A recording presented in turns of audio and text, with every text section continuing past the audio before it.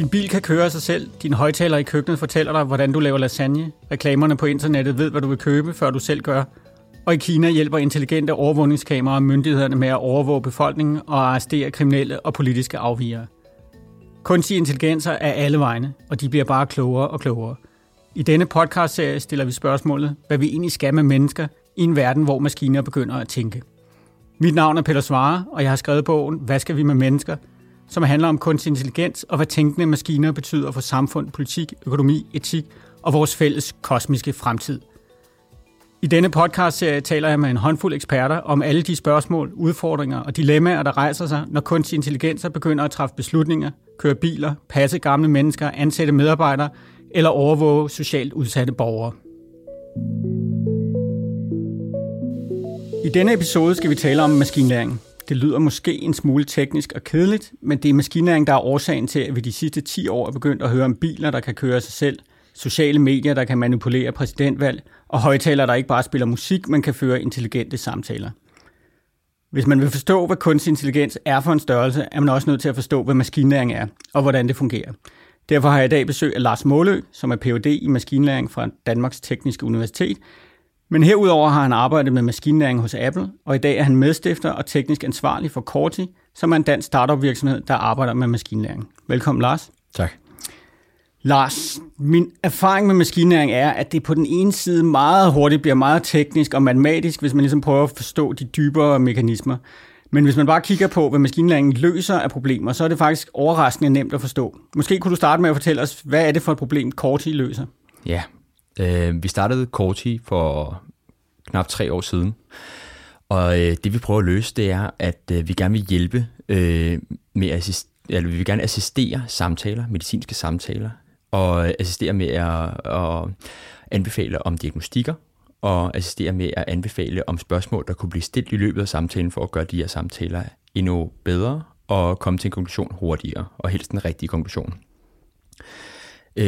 Den måde, jeg godt kan lide at se på vores problem på, er, at det vi egentlig introducerer, det er en udvidet Google-søgning i samtalen. Så live i samtalen, der er der en automatisk Google-søgning, der bliver foretaget, som mennesket ikke har tid til at gøre i forhold til multitasking osv. De skal lytte med på samtalen og kommunikere den samtale. Så de har en assistent, som er givet af os, der Google søger og giver anbefalinger i løbet af den samtale.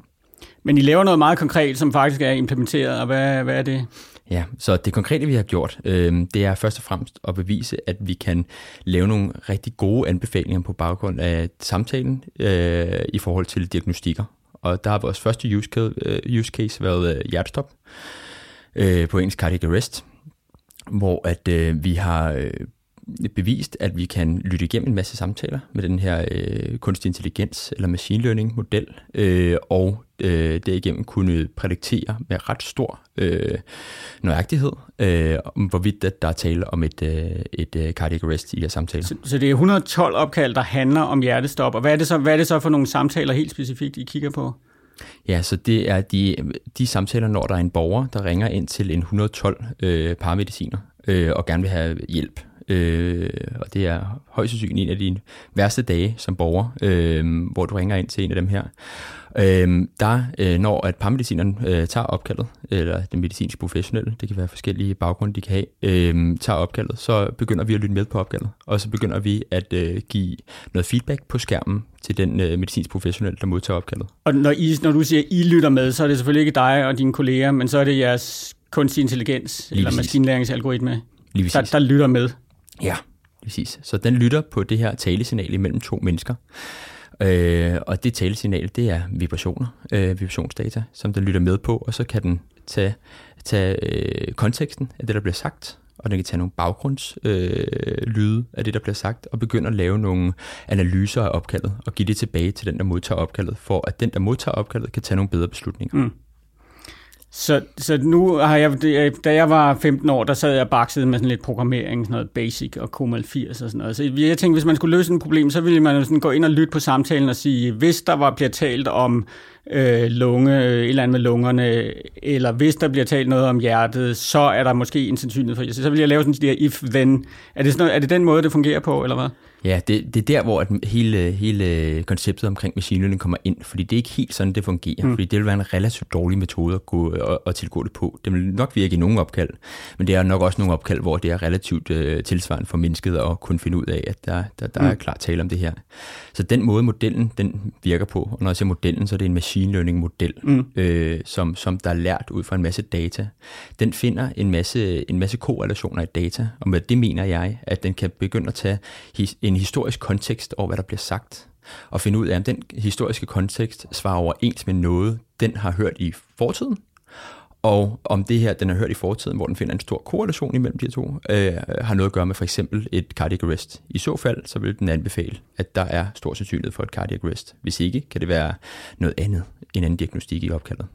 Og hvordan den her algoritme, altså det du siger, det fungerer ikke på den måde, som det er programmeret for 30 år siden. Det fungerer ved hjælp af, altså det er ikke sådan, at man lærer maskinerne nogle regler, men maskinerne lærer sig i virkeligheden selv reglerne.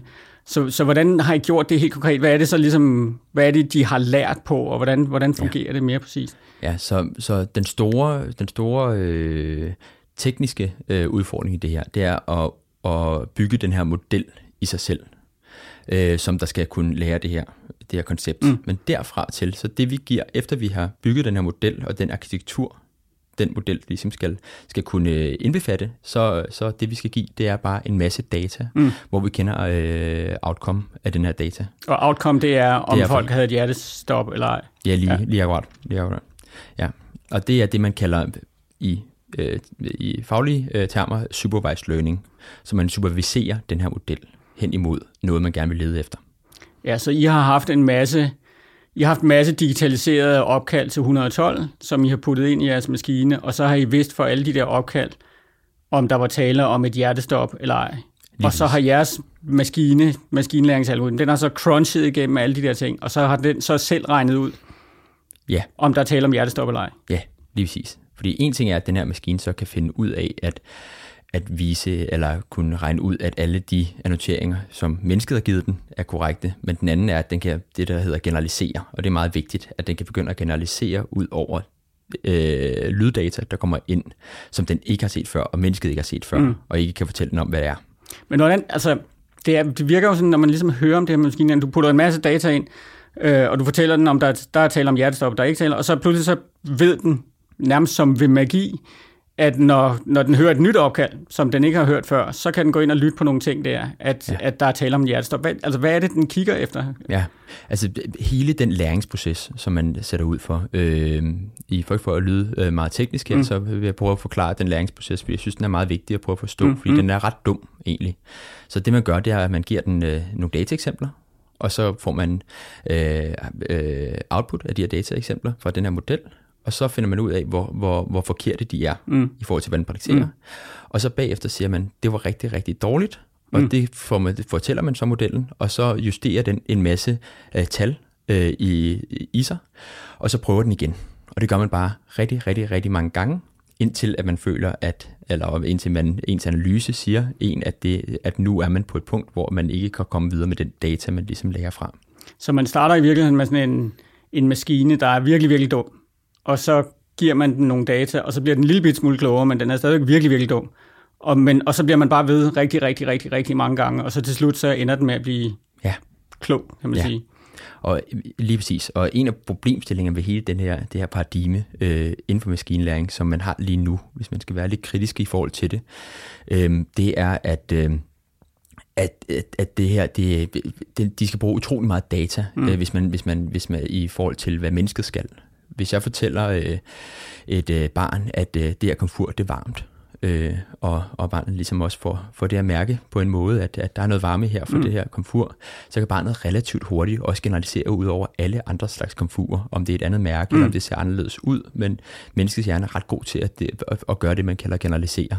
Ja. Og det er de her modeller, på den her måde, man træner på nu er ikke så gode til, og det er derfor, de skal have så meget data til at lære. Og det er så noget, man kigger rigtig meget ind i, og det er noget, vi kigger rigtig meget ind i hos Corti, og det er også noget af det, jeg kigger rigtig meget ind i min forskning, i forhold til at lave nogle modeller, der kan lære og generere det input, de faktisk ser. Og hvis de kan lære at generere det, så forstår de verden på en anden måde, end de modeller, som vi refererer til før. Ja, fordi problemet med de fleste maskinlæringsmodeller, som man kender dem i dag, det er vel det der med, at de leder sådan set bare efter sammenhæng. Ikke? Altså, de forstår ikke noget som helst. Altså, de er nogle flade maskiner, der ser, men der er en sammenhæng.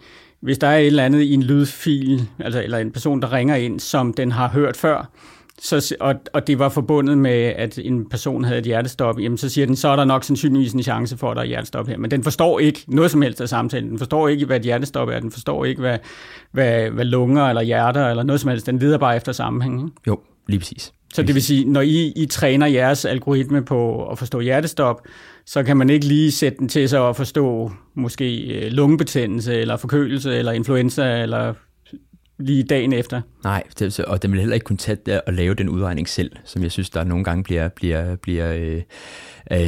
bliver fabuleret om i medier og så videre. Hvad tænker du på, hvad bliver der fabuleret om? At lige pludselig overtager en kunstig intelligens. Der er vi slet ikke endnu.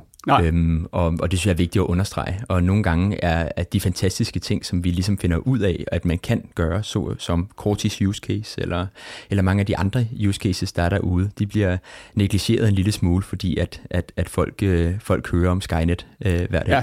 Ja, der er meget fokus. Det er måske også en af pointerne med min bog, som er udgangspunktet for podcasten her. Det er jo, at der er meget snak om det her med, at de bliver klogere end os en dag, men der er i virkeligheden nogle helt andre muligheder, og måske også nogle andre udfordringer, som man står overfor. Ja. Men tilbage til Corti, at de så nu har I så den algoritme, og den fungerer faktisk ligesom i Region Hovedstaden. Hvis man ringer 112 i dag, så lytter I med på de her opkald, ikke? Lige præcis. Og er I så bedre end de der mennesker, der sidder og tager imod opkald? Er I bedre til at finde ud af, om der er tale om et hjertestop eller ej?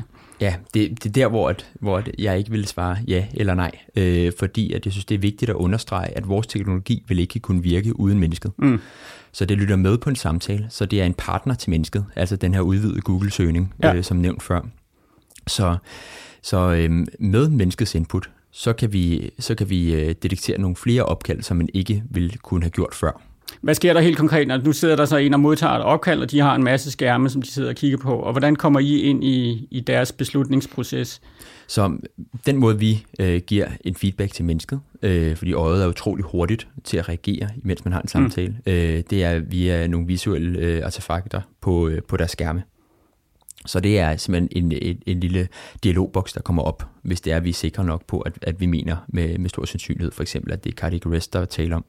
Så de sidder og taler med en eller anden person, og så lytter I med på samtalen, og så siger maskinlæringsalgoritmen, nu er der en eller anden procents chance for, at der er tale om et hjertestop, og så kommer der en lille pop-up op, og så kan vedkommende, der tager opkaldet, selv beslutte, om der er tale om... Ja. Altså, og hvor ofte gætter I rigtigt, og hvor ofte gætter I forkert? Så lige nu er vores studie her i Region Hovedstaden, det giver os en omkring 93% nøjagtighed i vores detektering. Så det betyder, hvis 100 personer ringer ind, og altså nu ved jeg godt, at 100 personer, der ringer ind, ikke alle sammen har hjertestop, men hvis der nu er 100 personer, der har hjertestop, der ringer ind, så er det 93% af dem, som I opdager. Ja. Men 7 ud af de her 100, dem vil I så, der vil ikke komme en lille pop-up op. Der vil vi ikke opdage det. Og det lyder jo sådan, altså det lyder meget fedt. 93%, det er jo meget, meget godt tal. Men 7%, det er jo alligevel 7 mennesker ud af 100, der så ikke bliver opdaget. Altså er I bedre end menneskene med den statistik? Så med den her statistik er vi væsentligt bedre end da menneskene agerede i systemet uden vores system. Hvor ligger mennesker typisk henne? Jamen, mennesker ligger typisk i Region Hovedstaden, hvilket er et rigtig godt tal. Der ligger de omkring start 80%. Start 80%? Ja. Og vi ligger godt i Danmark og i København end andre steder i verden, fordi folk er rigtig dygtige. De er veluddannede. Ja. Men alligevel, altså selvom vi har veluddannede danskere med mange års uddannelse, og de er mennesker, og de sidder og lytter til en samtale, folk er i panik, der er alle mulige faktorer, som spiller ind i den der samtale, så er der alligevel en maskine, som vi lige er blevet enige om, er snot dum, der er bedre rent statistisk til at gætte på, hvornår der er tale om en hjertestop. Ja, men det er, nu nævner du statistik her i din tale her før, og det er jo netop det. Altså, det er jo at have en statistisk partner i sit opkald. Altså, os mennesker, vi har rigtig, rigtig mange ansvarsområder og opgaver, og især i de her opkald har de rigtig mange ansvarsopgaver. Og der kan være ting, at man ikke lige får hørt, eller man var i gang med noget andet i forhold til at tjekke, at ambulancen er på vej, og så videre, så videre, så videre, der egentlig gør, at ens opmærksomhed kan blive drevet et andet sted hen. Så jeg skal ikke udtale mig, og det har vi ikke lavet et studie om endnu, men jeg skal ikke udtale mig omkring, om mennesket ikke godt vil kunne detektere de resterende opkald, hvis man sad i et mørkt rum og lyttede til dem igen.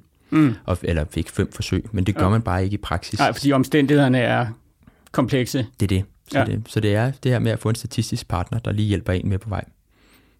Men altså, min bog handler om kunstig intelligens, det er ligesom undertitlen på bogen, og det er ligesom det, der har været mit emne. Men når du beskriver maskinlæring her, så lyder det jo ikke som kunstig intelligens, det lyder jo egentlig meget mere bare som statistik. Er maskinlæring, er det bare statistik, eller hvad? Ja, der er mange måder, eller mange forskellige termer til det her. Altså, hvis man skal gå lidt tilbage historisk set, så kaldte man skakcomputeren tilbage i 90'erne.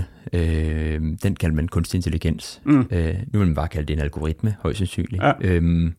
Så jeg tror, at vi skal passe på med ikke vi håber mange gange også mennesker, at det er noget mere magisk, end det egentlig er. Og så glemmer vi lidt det faktuelle, hvor det egentlig kan hjælpe os. Så om vi kalder det statistik, eller machine learning, eller kunstig intelligens, synes jeg er meget vigtigt, at vi får på det rene. Jeg er ikke særlig glad for, at man kalder det kunstig intelligens for det første, men man bliver nødt til også at tappe ind i en debat, der er der. Jeg kan rigtig godt lide maskinlæring, eftersom at man lærer de her modeller, som jeg nævnte før, ud fra en masse data. Så det er meget tilsvarende til, hvad man egentlig gør, og hvor generelt statistik, det refererer lidt til nogle andre ting. Jeg har også hørt, at man, hvis man er en startup virksomhed, hvis man skal ud og pitche sit projekt til investorer, altså hvis man gerne vil have nogle folk til at investere i projektet, så laver man kunstig intelligens, og hvis man skal ansætte nogle folk til at arbejde med det, så siger man arbejder med maskinlæring. Ja. Er det noget, I kan genkende? Det er det, og hvis du ser på alle de store virksomheders PR-afdelinger, så er det også internt, det er det machine learning, og eksternt, så er det artificial intelligence. Ja, så når man skal sælge varer, og hvis man skal sælge sin virksomhed, og hvis man skal sælge en bog, så skal man ud og sige, at det handler om kunstig intelligens, men i virkeligheden så er det maskinlæring, der ligger. Og Men nu nævner du selv det der med skakcomputer for mange år siden. Hvordan er maskinlæring anderledes end tidligere tiders, det man har så kaldt kunstig intelligens før i tiden? Ja, jeg kan godt lide at se mange af de algoritmer, man har for eksempel brugt til skak tidligere hen som en kageopskrift. Så hvis jeg står i et køkken og har en opskrift, som jeg skal læse ud fra, og den var meget, meget specifik, at der står helt ned til detaljen omkring, hvilket skab jeg skal åbne på hvilket tidspunkt, og i hvilken rækkefølge jeg skal åbne det skab for at tage mel ud, og så videre, og så videre, og så videre. Jeg er ikke den store kagebager her, men det er sådan, jeg gerne vil klassificere de første skakcomputere, at det var en meget, meget stringent opskrift. Den opskrift var så specificeret på en meget smart måde, så det er på ingen måde for at negligere de her computerteoretiske metodikker, som man stadig baserer en masse på nu til dags. Det man med moderne maskinlæring gør, de modeller jeg har refereret til før, der begynder man at kunne optimere denne her proces, den her kageopskriftlavning, og hvis man finder ud af, at mennesket står tættere på et andet skab, end hvad der egentlig stod i opskriften, så kan man begynde at lave et rationale omkring, at det faktisk var, at de skulle åbne ovnen og tænde den først i processen. Det er sådan, jeg godt kan lide at i hvert fald bringe det lidt ned på. Ja, det er jo et meget godt eksempel egentlig, fordi altså lige præcis det der med opskrifter er jo, jeg kan huske, da jeg selv flyttede hjemmefra i sin tid, og jeg begyndte sådan at læse kogebøger. Hvis man fik fat i en kogebog, der var sådan lidt for avanceret, så var der jo rigtig mange ting, der var implicit i sådan en kogebog. Som du sagde, nu skal du bruge dit juliennejern, eller nu skal du et eller andet. Altså virkelig mange ting, som man måske ikke vidste. Og det vil sige, hvis man skulle få en helt dum maskine, der ikke ved noget som helst om verden, hvis man skulle få den til at følge en opskrift, så ville man jo netop være nødt til at fortælle den, du skal jo åbne skabet, og så skal du gå ind i bagerst i skabet, og der skal du finde melen, og melen ser sådan ud, og den er anderledes end sukkeret, og sådan noget. Det ville jo i virkeligheden være endeløst, hvis man skulle lære den alle de der ting. Ikke? Og alligevel så med rå kraft, så lykkedes det jo at få nogle computer til at spille skak ved hjælp af den der metode. Ikke? Ja. Men der, altså, hvor maskinlæring jo så et eller andet sted måske snarere handler om, at man viser dem 1 million tv-køkkenprogrammer, og så regner de selv ud, hvordan en pose mel ser ud, og hvordan man skal åbne skabet, og hvad et juliennejern er, og sådan nogle ting. Ja, så man kan se de her maskinlæringsmodeller som om, at de gætter bedre. Ja. Og de gætter rent faktisk. Lidt ligesom os mennesker gør. Vi gætter også en masse, når vi agerer i vores hverdag. Ja. Og hvorfor er det så, at maskinlæring er blevet så stort de sidste... Altså, hvorfor er det vi... Når vi taler om kunstig intelligens, så er det jo stort træk maskinlæring, vi taler om. Og hvorfor er det, at maskinlæring er blevet så stort de sidste 5-10 år? Det er der mange meget kloge mennesker end mig, der har prøvet at forklare i den senere tid.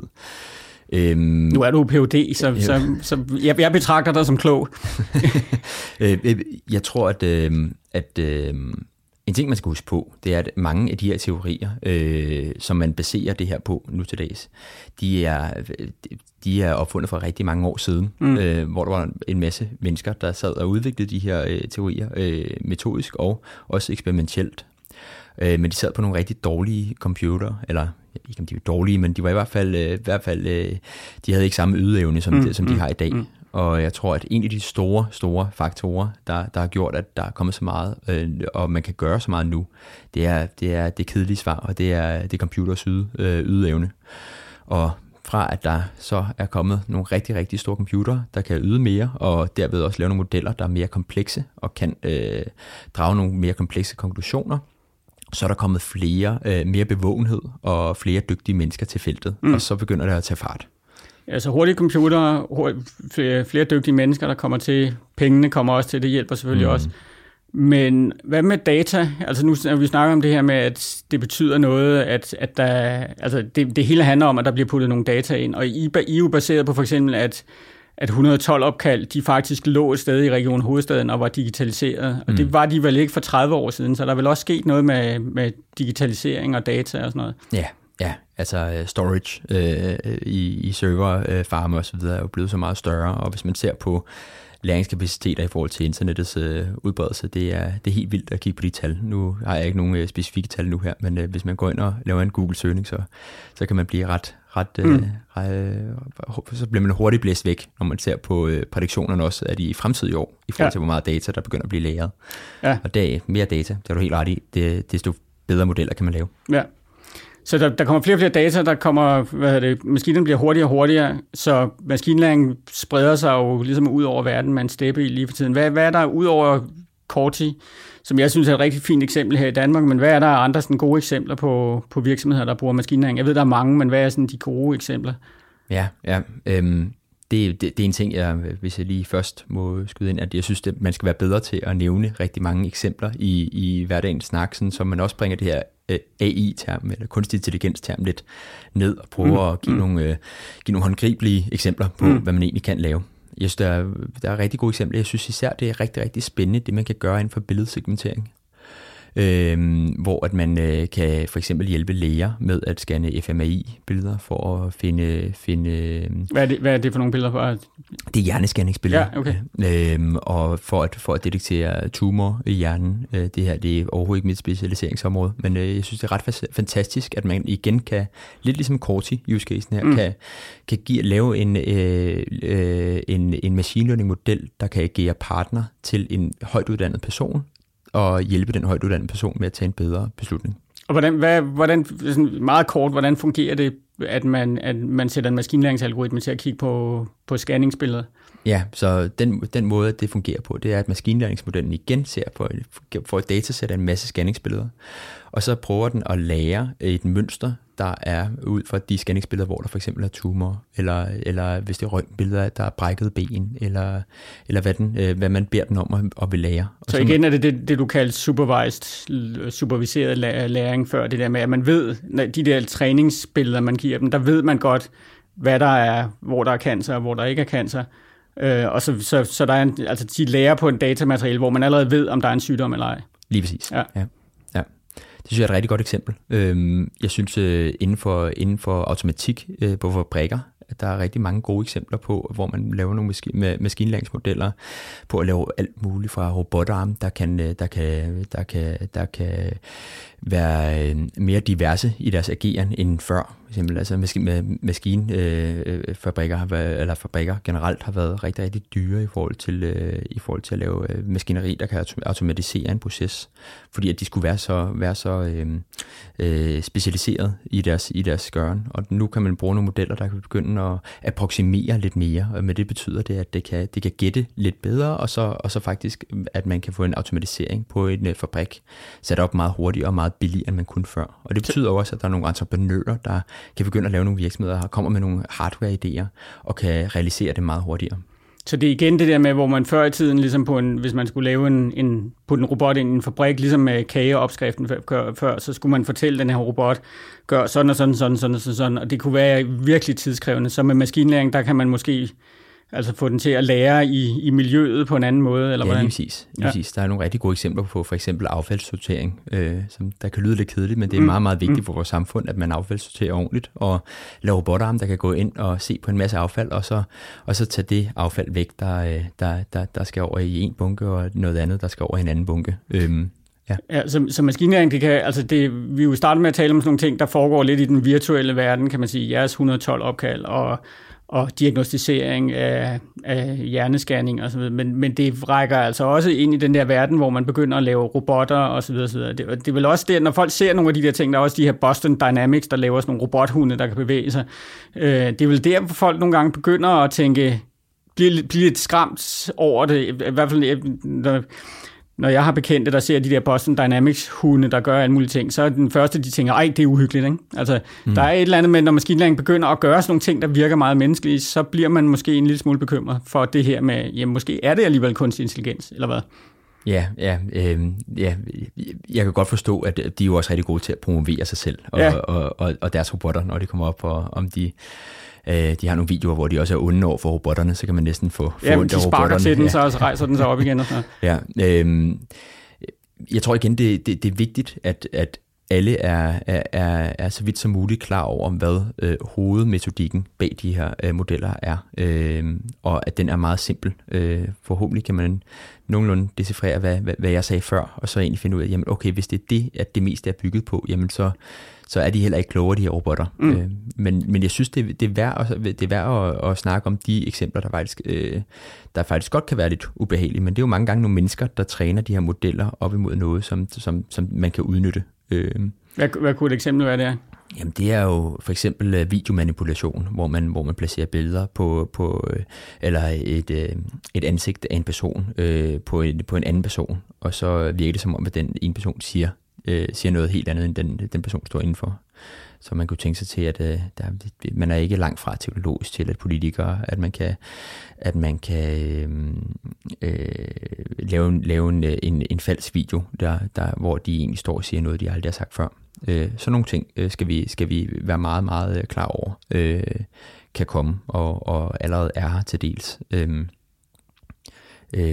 Så hvis man skal være lidt ops på noget, så er det der. Bekymringen er ikke så meget det der med, at de bliver super kloge og går amok og gør alle mulige ting. Det er i virkeligheden, når vi får de tanker, så er det mere fordi vi som mennesker altid har den der idé om, når vi ser et eller andet, der bevæger sig og ser menneskeligt ud, så tænker vi også, at det er menneskeligt. Men din pointe er, at de er slet ikke menneskelige. Og det vi egentlig skal være bange for, det er det, som mennesker kan finde på at bruge de her maskinlæringssoftware og robotter til. Lige præcis. Fordi de giver mennesker muligheden for at få en større hammer i hånden. Ja.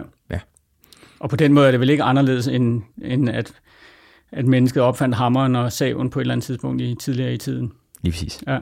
En af de ting, man ofte hører om, når man taler maskinlæring eller kunstig intelligens, det er det her med neurale netværk og deep learning eller dyb læring. Hvordan hænger det sammen med maskinlæring? Ja, altså alt, hvad vi laver i Corti, mere eller mindre, er baseret på neurale netværk.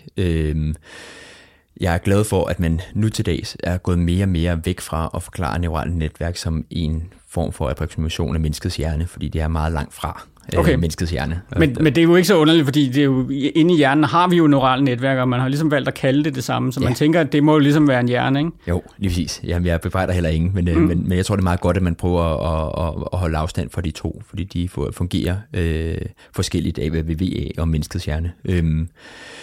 Men neurale netværk er en måde at putte dataen ind igennem nogle lag, som er afhængige af hinanden.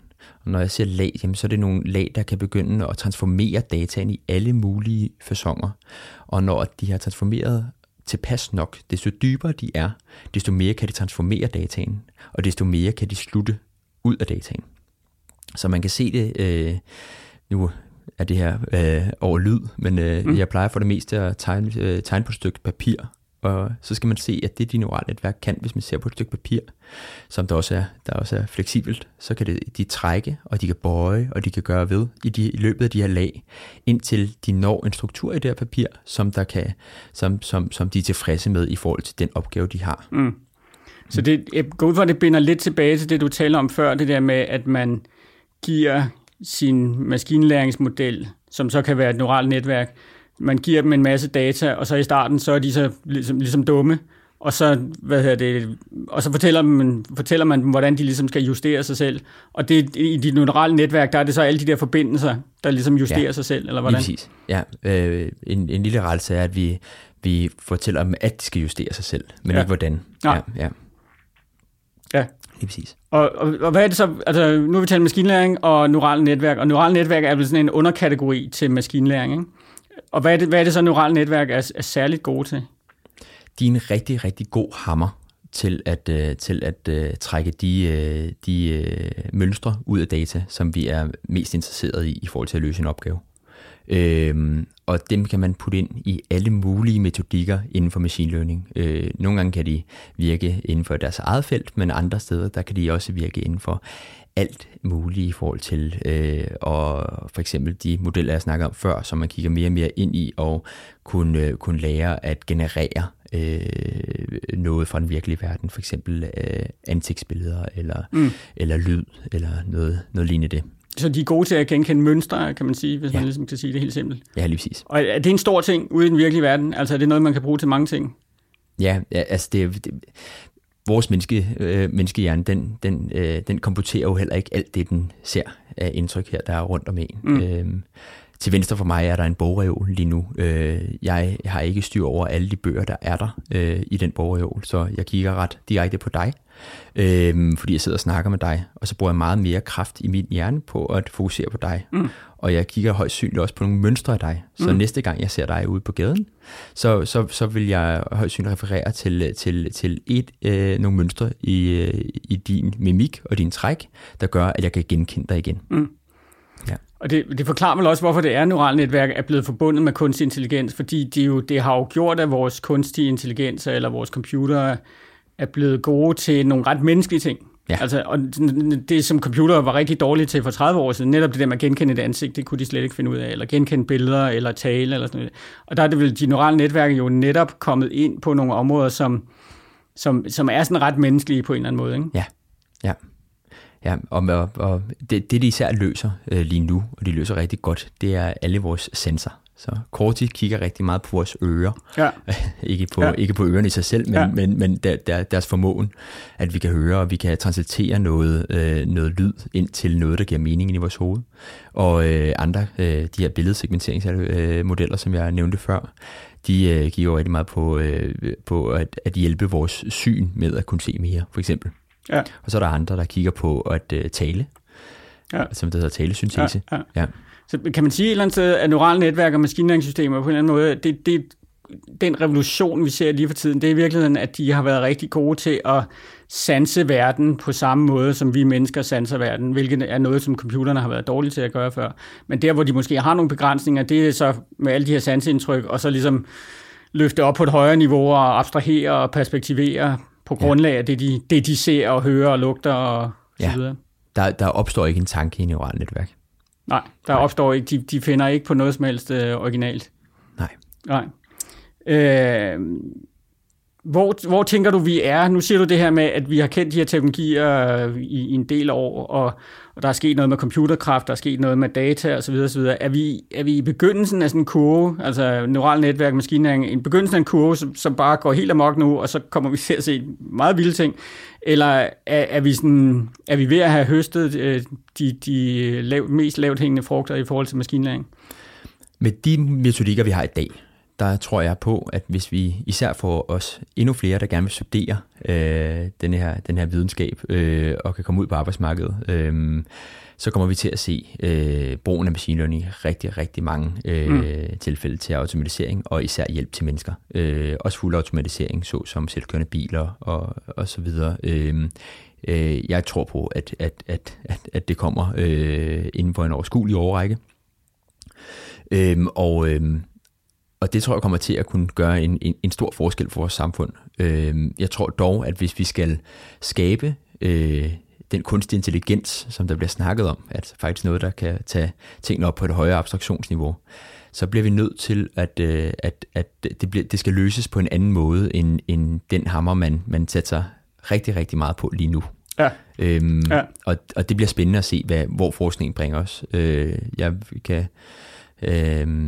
kan referere til en af de store koryfæer inden for maskinlæring, der siger, at han kan, det tror jeg var 5 år siden, han kan se 5 år ud i fremtiden, og derfra er det kun tog. Og det tror jeg egentlig, sådan har alle det nogenlunde, mere eller mindre. Så, ja. Så det vi kommer til at se de næste 10-15 år, det er, at man tager den teknologi, som egentlig er ret velkendt nu, og man har kendt i mange år, og så vil der være en masse folk, der implementerer det i virksomheder og organisationer og alle mulige forskellige steder, fordi det er det her med at kunne mønstergenkende og kunne sanse verden, det er bare noget, som virksomheder kan bruge rigtig, rigtig mange steder. Og der kommer vi til at se en revolution i, implementeringen af maskinlæring. Ja. Men det der store gennembrud til, at de sådan bliver klogere end os og kan et eller andet, som vi slet ikke havde forudset, det kan ske, men det er bare ikke noget, der er nogen, der ved noget som helst om det, der kan sige noget sikkert om. Nej, lige præcis, og man kan også stille sig selv spørgsmål, om det store gennembrud altid skubbes ud i fremtiden. Altså, da skakcomputeren var der i starten af 90'erne, der stillede man sig selv spørgsmålet, er det her kunstig intelligens, har vi opnået det her? Og der sagde man, nej, det er det ikke, fordi nu kender vi ved, hvordan den virker. Og spørgsmålet er, om det ikke også det, vi sidder og siger nu her, at hvis vi spurgte os selv for 15 år siden, så vil vi højst sandsynligt have sagt, det vi kan i dag, jamen det må være kunstig intelligens. Men nu sidder vi så 15 år senere og siger, nej, det er det nok ikke, men det kommer ud i fremtiden. Jeps. Den her podcast-serie, den hedder jo, hvad skal vi med mennesker? Så hvad skal vi egentlig med mennesker, når maskinerne begynder at kunne lære at tænke af sig selv? Måske ikke bliver de her superintelligenser, men når vi pludselig begynder at have mønstergenkendende, sansende maskiner, der løser alle mulige opgaver for os, og hjælper og overtager arbejdsopgaver. Hvad skal vi med mennesker i sådan en maskinlæringsverden? Ja, altså mennesker skal jo gøre det, de er rigtig gode til, og det er at kreere der tanker og kreere originale idéer, som der også er, så vidt som jeg i hvert fald er bevidst om, det som vi synes, der er sjovest. Jeg tror, hvis man kigger tilbage i tiden, til før jeg var født, i hvert fald så tror jeg, at en hverdag der var væsentligt flere pligter, som man skulle i hverdagen, fordi der ikke var så meget automatik. Der er væsentligt færre i dag, men jeg tror, at det er sådan, man skal se det, at i fremtiden kommer der væsentligt færre pligter, så du kan lave noget andet, mens du førhen kørte din bil, for eksempel. Og det er vel egentlig, hvis man kigger på det, relativt fordummende at sidde og køre en bil, i stedet for faktisk at samle sine tanker om at kigge ud af vinduet, hvis det er, at man vil afstresse, eller at man vil læse en bog, eller at man gerne vil lære noget, eller hvad man nu skulle have lyst til i den situation. Så konklusionen er, at maskinlæringen gør, at vi slipper af for alle de sure pligter, og så kan vi fokusere på vores børn og vores familie og alle de sjove ting i livet i stedet for. Ja, forhåbentlig. Det er den positive historie. Ja. Jamen, jeg siger mange tak, Lars, fordi du ville være med i dag. Tak for det. Du har lyttet til en podcast fra Gyldendal. Du kan finde flere episoder i denne serie på iTunes eller din foretrukne podcast-app. Og har du endnu ikke læst bogen, som podcasten handlede om, kan du læse mere og bestille bogen på hjemmesiden hvadskalvimedmennesker.dk. Denne podcast er produceret i samarbejde mellem Peter Svare, Gyldendal og Kommunikationsforum.